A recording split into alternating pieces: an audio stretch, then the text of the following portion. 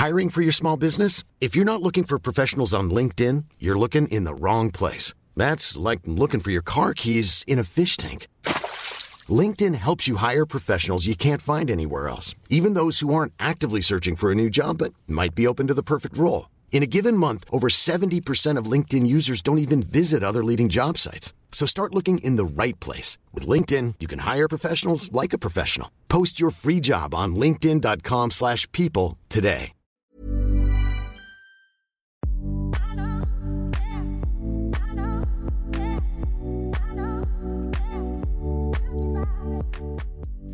Hey cuties, I'm Miles Sexton, a content creator, activist, and loud and proud disruptor of the norm. On Our Private Bits, we talk about the things and people that don't get talked about enough, or at all. Trust me, as a sober, HIV-positive, non-binary person, I would know. Join me as I chat with people in my life and from around the world whose stories deserve to be heard. Maybe you'll learn something new, and you will definitely LOL. Our Private Bits is also part of the Acast Curator Network. All right, cuties. Today on Our Private Bits, we have Mr. Hugo Filipe, who is a content creator, creative director, and photographer. He has worked with brands such as Campbell's, H&M, Fable, IKEA, Adidas, and so many more, and also happens to be one of my friends. Want to say hi, Hugo? Hello, I'm Hugo.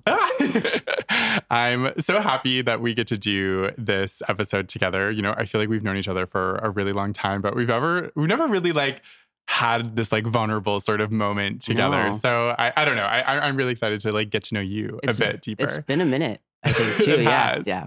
So what is your, what's your version of how we first met? I'm curious. I think we were talking on Instagram. Yes. And then we were just let's hang out. Totally. We met at your office. Yeah, L'Oreal. Okay. Yeah. And then I think we hung out. And then I think we made plans to hang out later or something. Yes.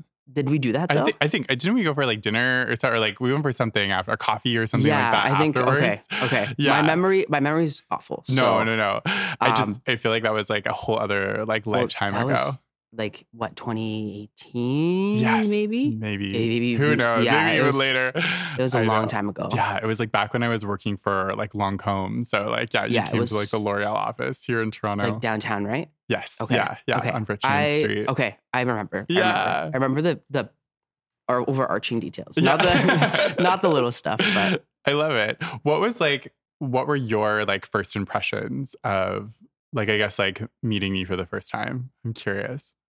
I think I feel like back then, yes, the internet was so different where we sort of weren't as, I don't want to say authentic, but It was more of the image. Yes. So I don't know if I had an idea of who you were. Yeah. But I think it would not be what I would think now if I met you on the internet first. Do you know what I mean? For sure. And I feel because it was back in we didn't do videos. No, it was just all pictures, professional imagery, yes. Which you were already modeling. Yeah, it was back then. So I feel I was just okay, I've got this boss bitch that I'm meeting. You know what I mean? With the hair always. So yeah, I feel I had my mohawk back then too. It was my shaved on the sides and long on the top. Yeah. You actually got to meet baby Miles. You know, it was a different time. It was a different time. So it's so true. I remember distinctly from our first conversation. We were I was just I don't know. We got onto the topic of something because I was totally okay, this guy's got these daddy vibes. I was he's so hot. You know, I definitely feel I was internet crushing a bit on you back then. I feel we were also, I don't know if I'm making this up, but we both just went through a breakup. Yes, we did. I remember because I remember us talking about that. Yeah, and that was, I totally forgot about that. Yeah, because that was my fresh to Toronto phase post breakup. So I think we were just in such different places back then. Totally, we were. Agreed. But it was you were one of the first content creators though that I actually met in real life, which is kind of interesting. I don't know. I think back then I was so afraid to reach out and meet people, look for community. Yeah. I think that you're a part of, and also events were very different then too. There wasn't a lot of these big massive content creator events, and it's true. Yeah, so I don't know. I think it's kind of interesting how like, yeah. And I feel like you gave me a lot of advice too, like in that first time. Okay. You know, I feel like in terms of like, I was still like trying to get my toe wet in like the content creator world. So like, Okay. I feel like you were like helping to like guide me a bit in like a direction of like working with brands. So I appreciated that. Yeah, I feel like it was. Okay. I mean, I'm we're doing here, it full time now. So it's like, we're both still here. So yeah. Okay. That's so cool. But how did you get into like being a content creator? Like, did the photography and the creative direction come first, or like did that come after? It all kind of happened. Okay. I have a terrible, like, my story of how I got into this is not the best story. That's okay. But it's like a perseverance story, I'll say. But that's good. So I was working at a marketing agency, and I was working there when we met. Yes. And I got hired for SEO, and then they launched a social media division, and that like became sort of where I was working. And we had a client that wanted influencers. And at that time, like, it was, again, like 2016, 17, like it was like a whole new world. And when the client reached out, I was just like, I don't even know what that is. Like, you know, I think my Instagram at that point was just like bad pictures of my food. And like, you know what I mean? Like a normal Instagram, like I was just using it day to day. And so I like looked into it, and then we started reaching out to all these content creators in Toronto, and like people were responding with these rates, and I was like, whoa, this is crazy. Like, this is like my salary. Yeah, people like have no idea how much content creators make. Yeah, and this was still back in like where budgets were smaller. Totally. And I was just like, whoa, like this is literally like what I make in a week, like, or like a month. For some of these people. And I think at that time I looked over to like some of my colleagues, and I was like, I could do this. Like, I could be a content creator. And they're like, no, you can't. And I was like, you cannot tell me I can't do something. Yeah. And I went home that Friday, and I completely just like took the whole weekend. I like rebranded myself. I like made my logo, decided on like Mr. Hugo Filipe, changed my handle. I called one of my photographer friends, and we booked a photo shoot. Yeah. I think on the Sunday we went out. I just like brought all my clothes, and we just like went to all the cool spots in Toronto. Yeah. And I think like literally I came back Monday, and I was like, all right, now we're starting. Like, we're posting the content.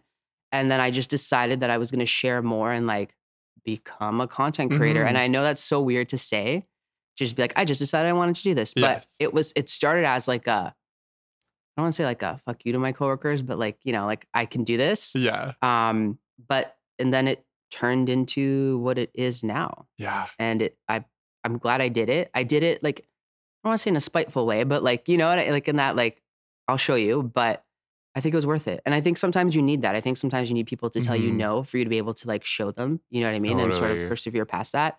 I'm very much that kind of person when it comes to something. If you tell me like I can't do it, I'll figure it out. Or like if someone wants to hire me for a project and I don't know how to do it, I'll be like, yeah, of course. I've totally done that. And then I'll just go learn it. And I think that was one of those moments. And that's sort of what started the whole thing. I love it. I mean, I totally relate to that. I think like I'm so the same. Like, I hate when people tell me no, or like tell me that I can't do something, or like reject me from like something. I feel like that's also been like the story of my career of like, you know, I grew up in a small little farming town in Nova Scotia. And people are like, you're never going to be a model. You're never going to work in the fashion industry. You know, you're going to be like working at this grocery store for the rest of your life. And I was like, watch me, you know? So sometimes you need that. Totally. And I think people have to like, you know, I think it's like you said, I think you have a choice. You can either like take people saying those things and like use it to like your detriment, or you can like use it as motivation and 100%. Fire and drive. And 100%. I think like people should, you know, I think you have a choice, and I hope people realize that. And I think like it wasn't unrealistic for me to do those things anyways. Like I took photography in high school. I took creative writing in high school.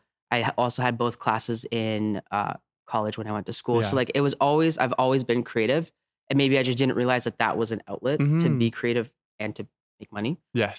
So I think it wasn't far off. And I think that's one of the things that I feel like as a content creator, like you have to enjoy those things. You have to enjoy creating. Yeah, and exactly. So it sort of made sense. But I think the start was very much rooted in trying to prove people wrong. So 100%. I mean, even now, I feel like sometimes I do things now as a way to try to prove people wrong, even with content creation. Totally.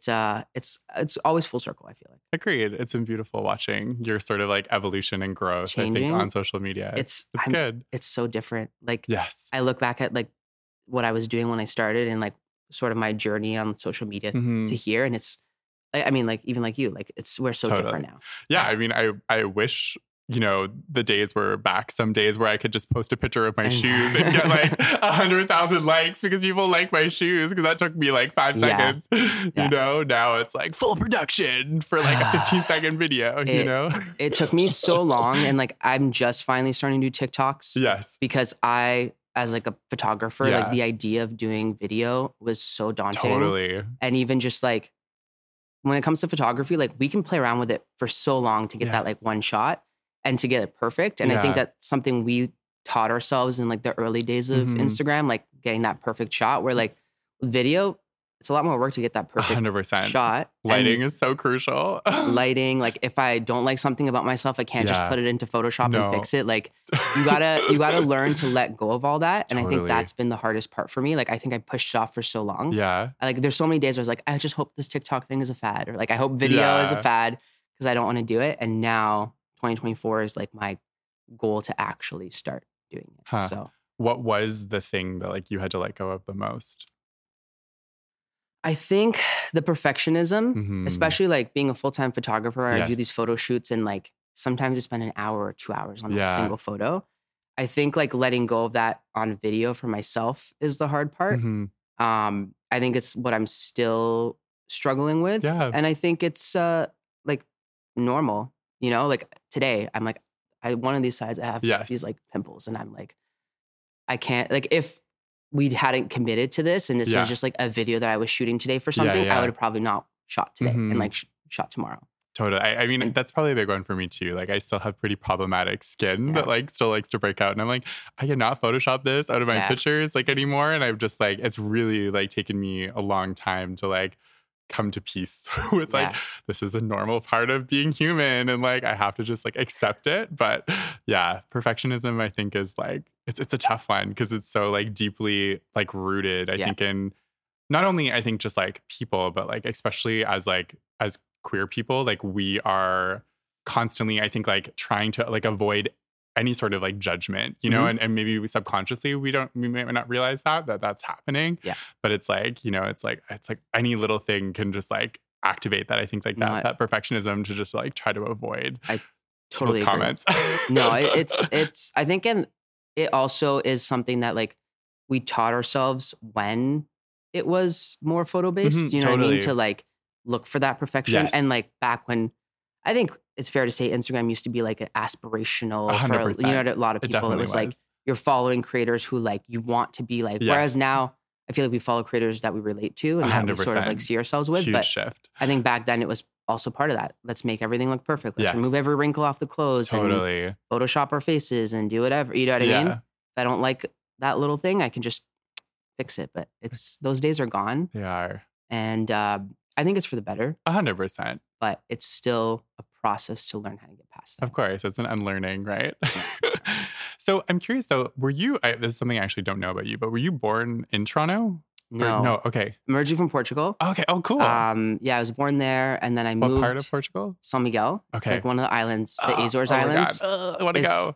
It's so nice. If you go for like a couple of days, at least like there's, I think 9 islands. So you can travel between the islands and stuff. Oh, amazing. So last time I went was 2018 because it was my grandma's 50th wedding anniversary. So it was nice. Like they were doing like vow renewal and stuff like that. Yeah. And I was there for a week and a half. And after day 3, I was just like, I can't. Like there's nothing else to do because the island's so small. Yes. Can you not sit still? I can't. Yeah, me either. No, I'm even now, I'm like, I have to stay here for 30 minutes. Like my ADHD is kicking in. I know, right. But I went for a week and a half-ish and it was just a little bit too long. Like after sort of like going back and looking at all the different places I grew up in, it was just kind of like, all right, like what's next? What's next? And obviously like, I like to do queer things. So in a small island, there isn't really, I think there's one gay bar, but it's like gay friendly bar. You know what I mean? So I didn't do any of that. I went by myself. I just went with family. So I didn't even have anyone to go with. Yeah. But I think now, like, I want to go back and like experience it sort of on my own terms. And I think everyone should. Totally. And then Portugal's right there. So just go to Portugal and then do Portugal. Exactly. So, yeah. That's so cool. So what made you move to Toronto then? So I grew up in a small town. Like the town I grew up in doesn't even exist anymore. No way. It's on the side of a volcano.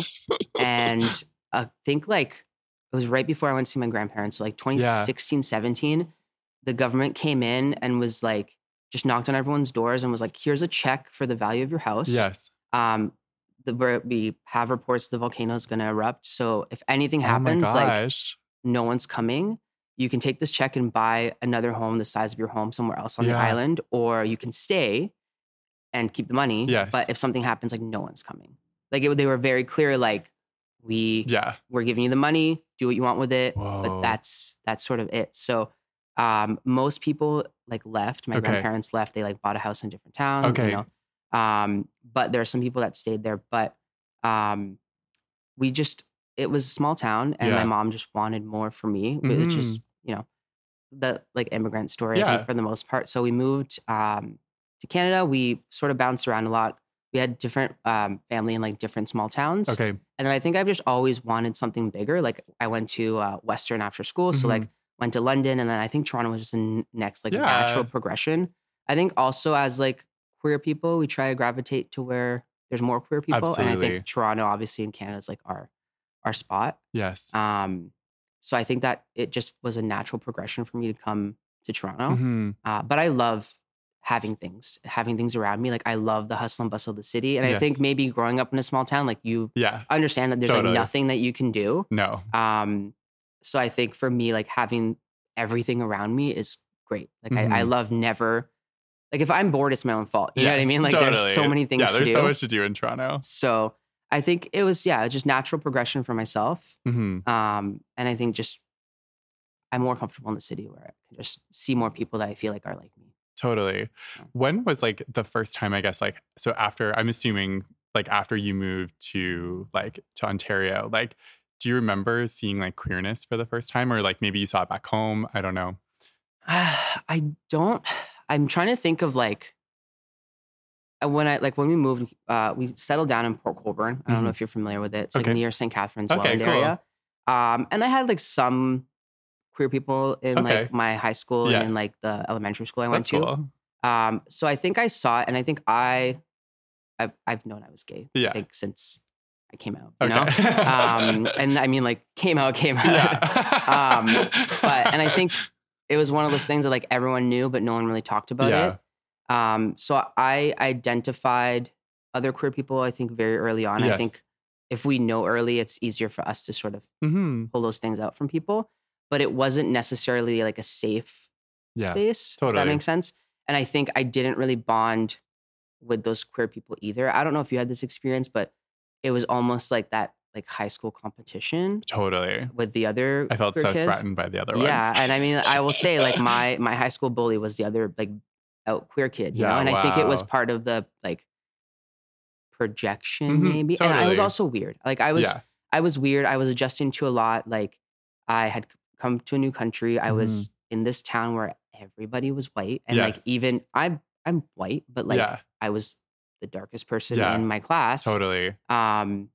So I think like just being that like immigrant kid, you know, like I half Portuguese, half Egyptian, like some people immediately see like the brownness from that. And they just like, you know, put me into that, like had a lot of like, go back to your country, like, you know, all that kind of stuff. So I think it made it very difficult for me to make friends in grade school. And I brought that into high school. And I think I still, some of those things still sort of like live in my head. But it sort of always kept that barrier. So I think that's why even when I was in London, Ontario, like I think that was where the first gay club, Lavish. I don't even know if that still exists.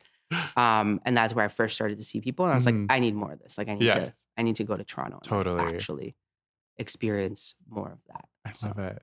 Yeah. Well, I think it is. It's important. And it's the same reason I feel like I came here too. It was like I needed a place where I felt like safe, so I could like figure out like who I was, you know, because I think like when you're so much thinking about like your safety, you know, when you're in these sort of like situations, so, you know, even regardless, like, you know, London is, you know, quite a big population, but it's still like, you know, I think from like even just like a race perspective, like there's still not a lot of diversity there. Like, so London, London is not very great. But no, Toronto, I think Toronto's great. For sure. Yeah.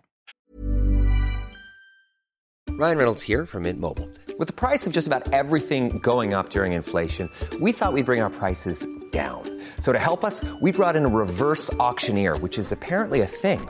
Mint Mobile Unlimited Premium Wireless. How to get 30, 30, bit to get 30, bit to get 20, 20, 20, bit to get 20, 20, bit to get 15, 15, 15, 15, just $15 a month? Sold! Give it a try at mintmobile.com/switch. $45 up front for 3 months plus taxes and fees. Promo rate for new customers for limited time. Unlimited more than 40 gigabytes per month. Slows full terms at mintmobile.com. How would you like to look 5 years younger? In a clinical study, people that had volume added with Juvederm Voluma XC in the cheeks perceived themselves as looking 5 years younger at 6 months after treatment. Look younger, feel like you. Add volume for lift and contour in the cheeks with Juvederm Voluma XC. Reverse signs of aging by adding volume to smooth laugh lines with Juvederm Volure XC. For important safety information and to find a licensed specialist, visit Juvederm.com. That's JUVEDERM.com. Not for people with severe allergic reactions, allergies to lidocaine, or the proteins used in Juvederm. Common side effects include injection site redness, swelling, pain, tenderness, firmness, lumps, bumps, bruising, discoloration, or itching. There's a risk of unintentional injection into a blood vessel, which can cause vision abnormalities, blindness, stroke, temporary scabs, or scarring. Talk to a licensed specialist to find out if it's right for you. So now, I guess now you're working as a content creator, you're living in Toronto, or I guess you were more creative direction or photography at that point. So how was, navigating, your queerness, I think within the work that you're doing? Because I think that was one thing I think I always, I think I just appreciated with you on social media, is that I never felt like you, I never was oh, this person's not queer, even though you're more masculine presenting. I felt like you were always showing your partner or whatever on social media. So yeah, how was that for you at that time? I've tried to never hide, you know, but I've never been also, I mean, I've been vocal, but it's never been I think I've always kept a little barrier there because, I think we still struggle with people being negative. Yes. Whether and queerness is one of the things that always comes out that people love to, you know. So I think I've always kept sort of a little bit of a barrier there, or again, I overthink what I'm putting out in a way that I'm okay, how can someone, and this is maybe not just to be about queerness, but how can someone make fun of me with this content I'm putting out, right? Totally. And I think that's something I'm also learning to let go of. I think now I don't care as much about what people think or post or respond. For sure. But I've never tried to hide it. And if it comes up organically, then it comes up, you know? I've always just wanted to show myself and what I'm doing and my work and my story. But I do think that there are times where I try and not share as many of those things because I said, afraid of what people are going to say. And I think even myself, this is just a very weird thing for me, but I hate when people me as a content creator, I hate being defined as just one thing. And I think even queer, even when it comes to that, I don't want to be just a queer content creator, you know? And I think if that's part of what people do, I don't, that's you and that's your story and that's what you want to do. I don't really care. But I think for me, I'm Hugo, I'm all these things. I'm queer, I'm a photographer, I'm a dog dad. I'm, you know what I mean? And I tried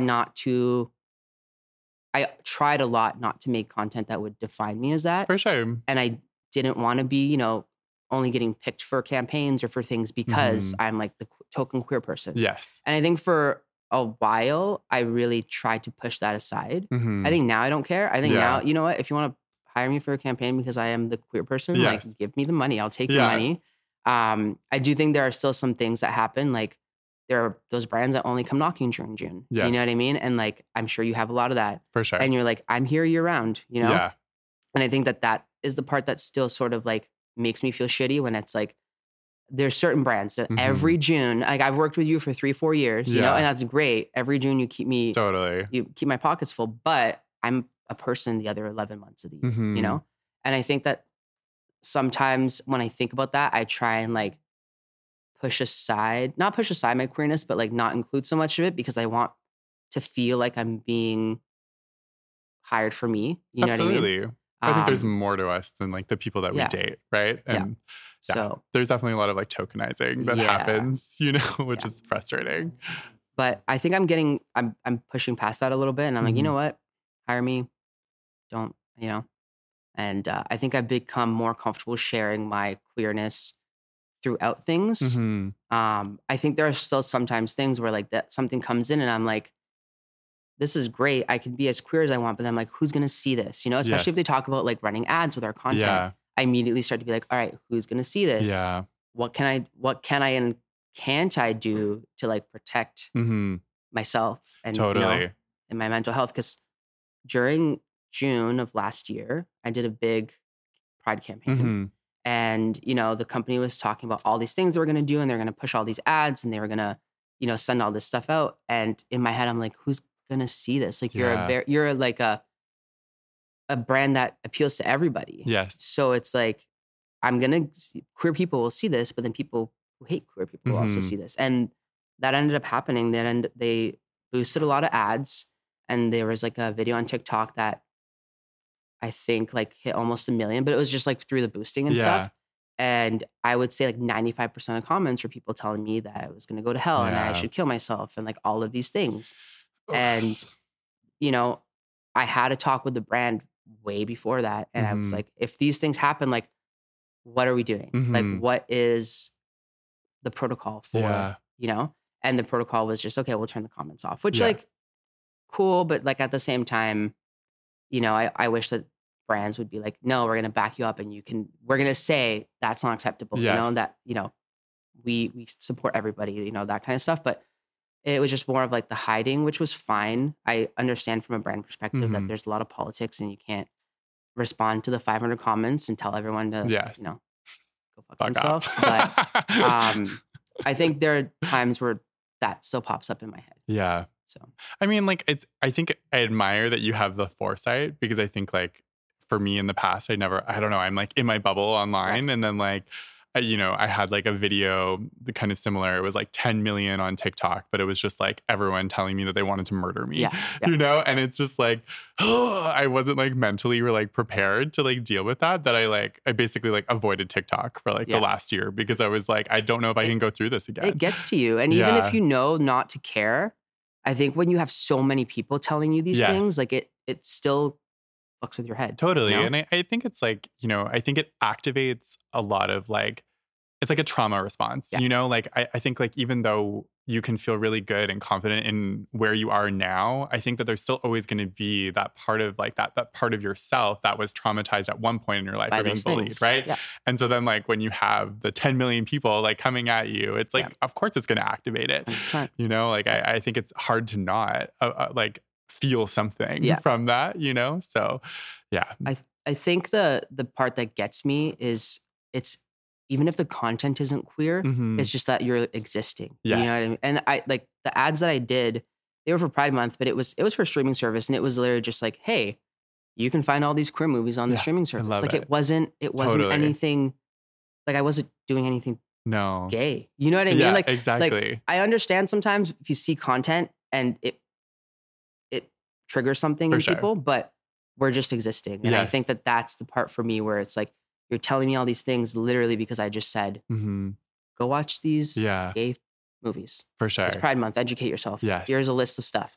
And I don't think like that's where I was just like, well, it got to me, And I think, like when I hear a lot of people say like, is pride necessary? Are these things kind of like, why do we still have this? Like, it's fine now. And I think it's like, no, like you still also like live in this bubble when it's like, maybe you're not seeing as much of it, maybe like on the streets, but like there's still like a massive community of people online that like still feel like empowered 100%. to say these very like hateful things. Yeah. So, there obviously is still a lot of work to be done. People love to hide behind the keyboard. Yeah. About anything. So yeah, there's a lot of work to be done. 100%. Now, I know, like, I guess, like, sort of on this kind of topic, I remember it was like a few years ago when you kind of like publicly came out a little bit about, being in a throuple and like, what was like, honestly, when I saw that, I feel like I have to tell you, like, I had like a whole new like level of like respect for you, because I think it's not something that's like publicly talked about, you know? And I was like, I really like applauded you for doing that, because I think there is like so much stigma outside of like a very like colonial idea of what a relationship should look like. Right. So I guess like what made you want to publicly talk about that like online? I think there was a couple things. I think at first, I like, obviously any relationship that's new, you're not right away sharing everything. So I think there was a bit of time where I wasn't, sharing or like was sharing things, but it wasn't really clear to people, that I was in this relationship. Yes. I think over time, when I first decided that we were going to try the throuple relationship, or I guess when we decided, it was just me. This is in my head. No, when we decided, there was a lot of, we'll call it research, you know, and Googling. I know someone else that's in a throuple in Toronto. So I asked him to have coffee, and I went through, all these questions, and he also gave me some really great insight on like, why are you doing this? Here's some, things that are going to happen. And then, but I think a lot of it was figuring it out on my own. And I think that that's sort of why I was like, I'm going to share more of this, because if there's anyone else that's sort of like considering this or, just wants to learn more, like there isn't really resources. There are some other great accounts. I feel like when I did a lot of research, it was more like, I guess there's no like straight thruples, but it was a lot of like one guy and two girls and stuff. So I think even just like a queer throuple, like 3 gay men, like was interesting for me to want to share information. Totally. And I think like, if you are already gay or okay with me being queer and gay, like you're probably fine with learning that content anyways. So I think my audience, like, I don't think anyone really cared. Okay. I think a lot of people were interested. Yeah. I think some people were interested in like also a gossipy kind of way, which like whatever. Yeah.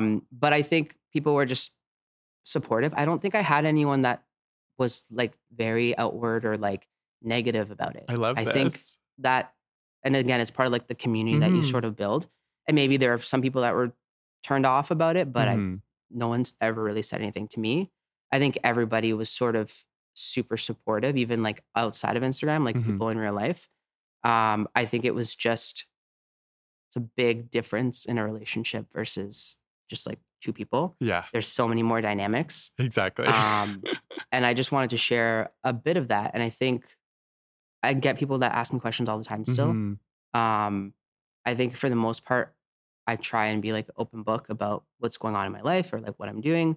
So I think it just like, it made sense. And because I have more of like a lifestyle account, it just like, it was, even if I didn't want to share it, like it was going to be shared about because I'm just doing these things with 2 other people all the time. So yeah. Did it reach like a point where like you were like, oh, like I'm posting this person and like people maybe are wondering why we're all together, or like what was the...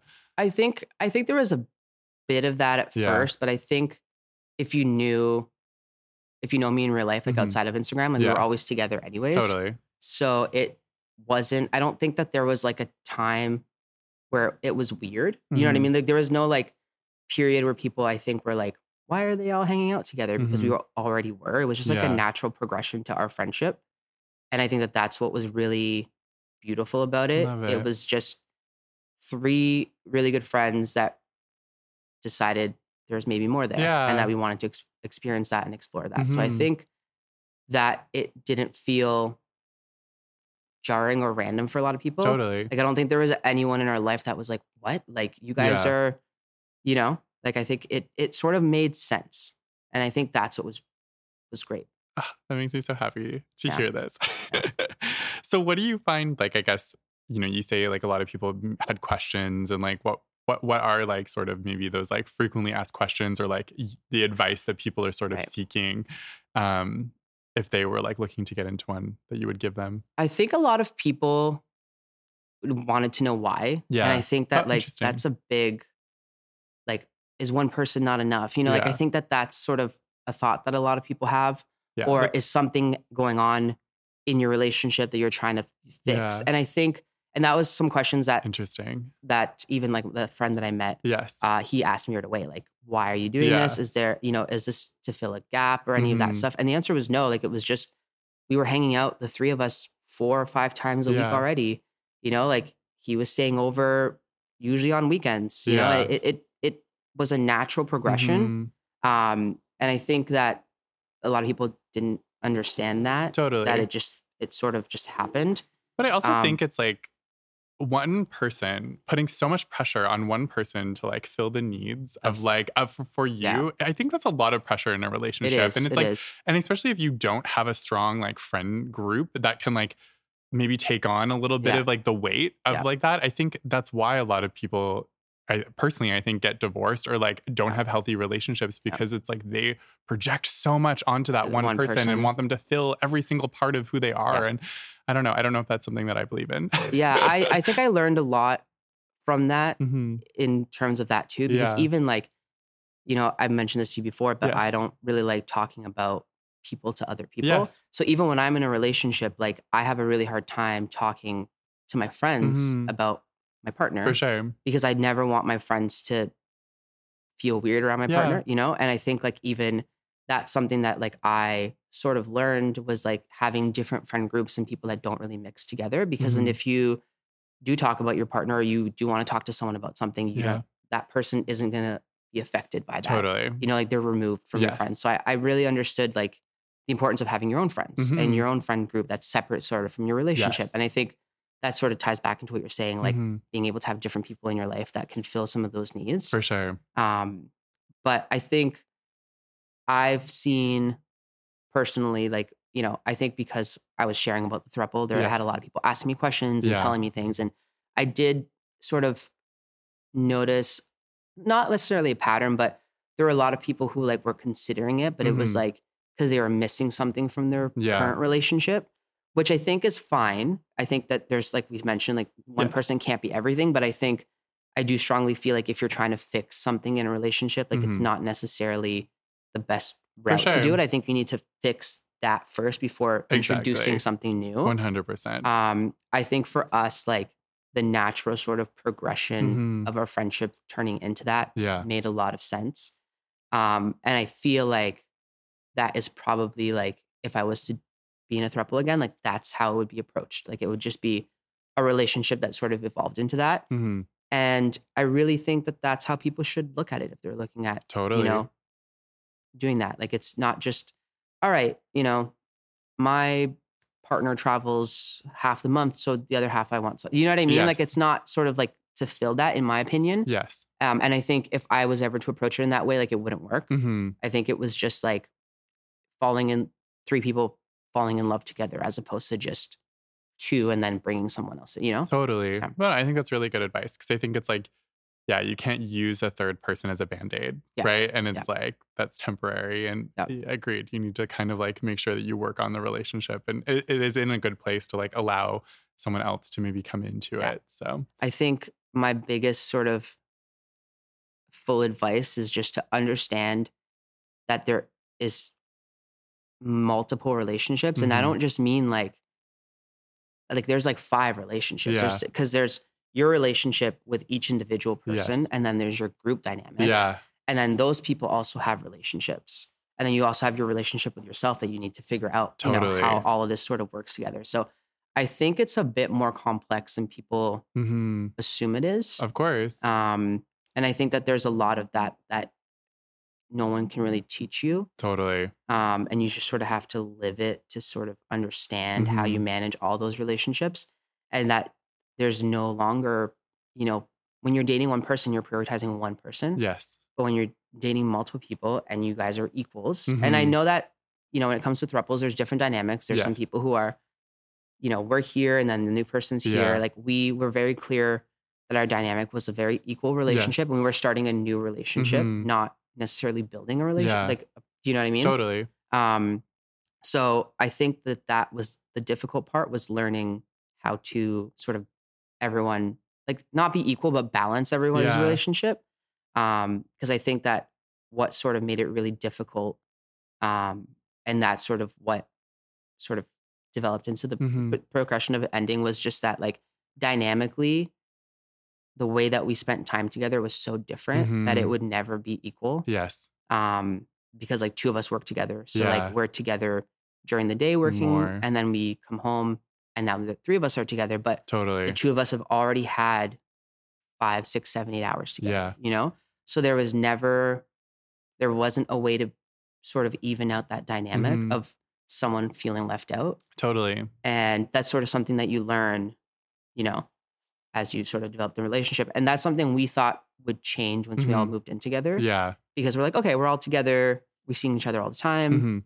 But it still didn't change the overall dynamic of, you know, two of us are going to work. We're together at work all day. Yes. And then when we come home, now it's the three of us, but it's still, yeah, that didn't change. And that's we tried it and it didn't work. But we are glad that we tried it and we were glad that we experienced that. Totally.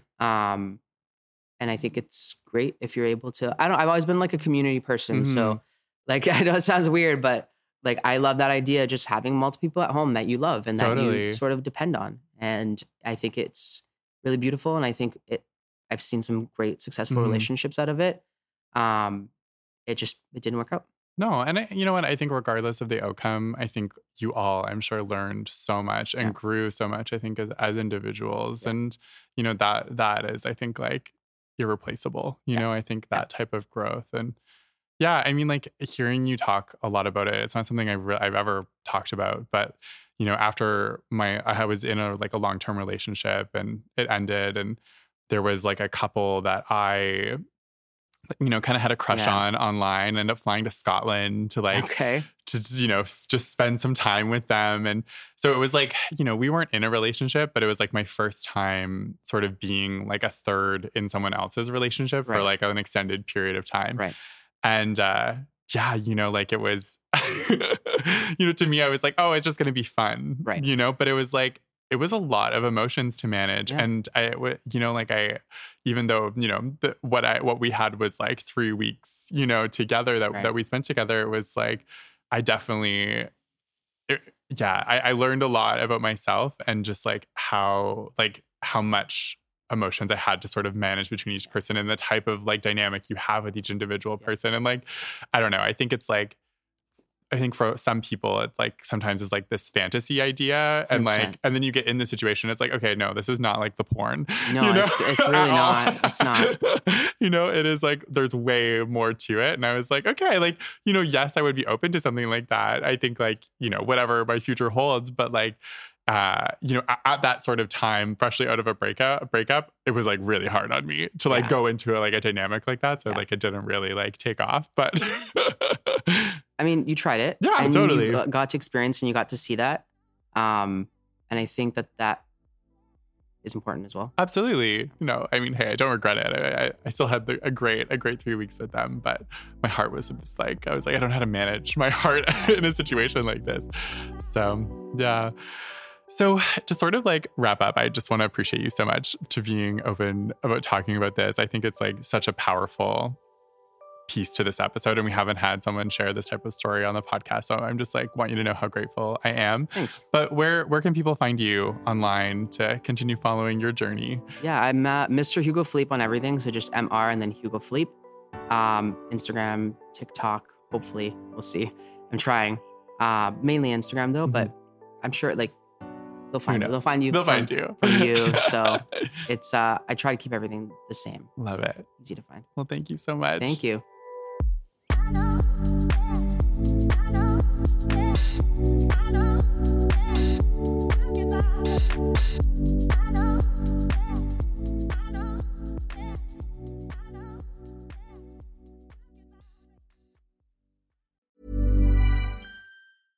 Imagine the softest sheets you've ever felt. Now imagine them getting even softer over time. That's what you'll feel with Boll & Branch's organic cotton sheets. In a recent customer survey, 96% replied that Boll & Branch sheets get softer with every wash. Start getting your best night's sleep in these sheets that get softer and softer for years to come. Try their sheets with a 30-night guarantee. Plus, get 15% off your first order at bollandbranch.com. Code BUTTERY. Exclusions apply. See site for details.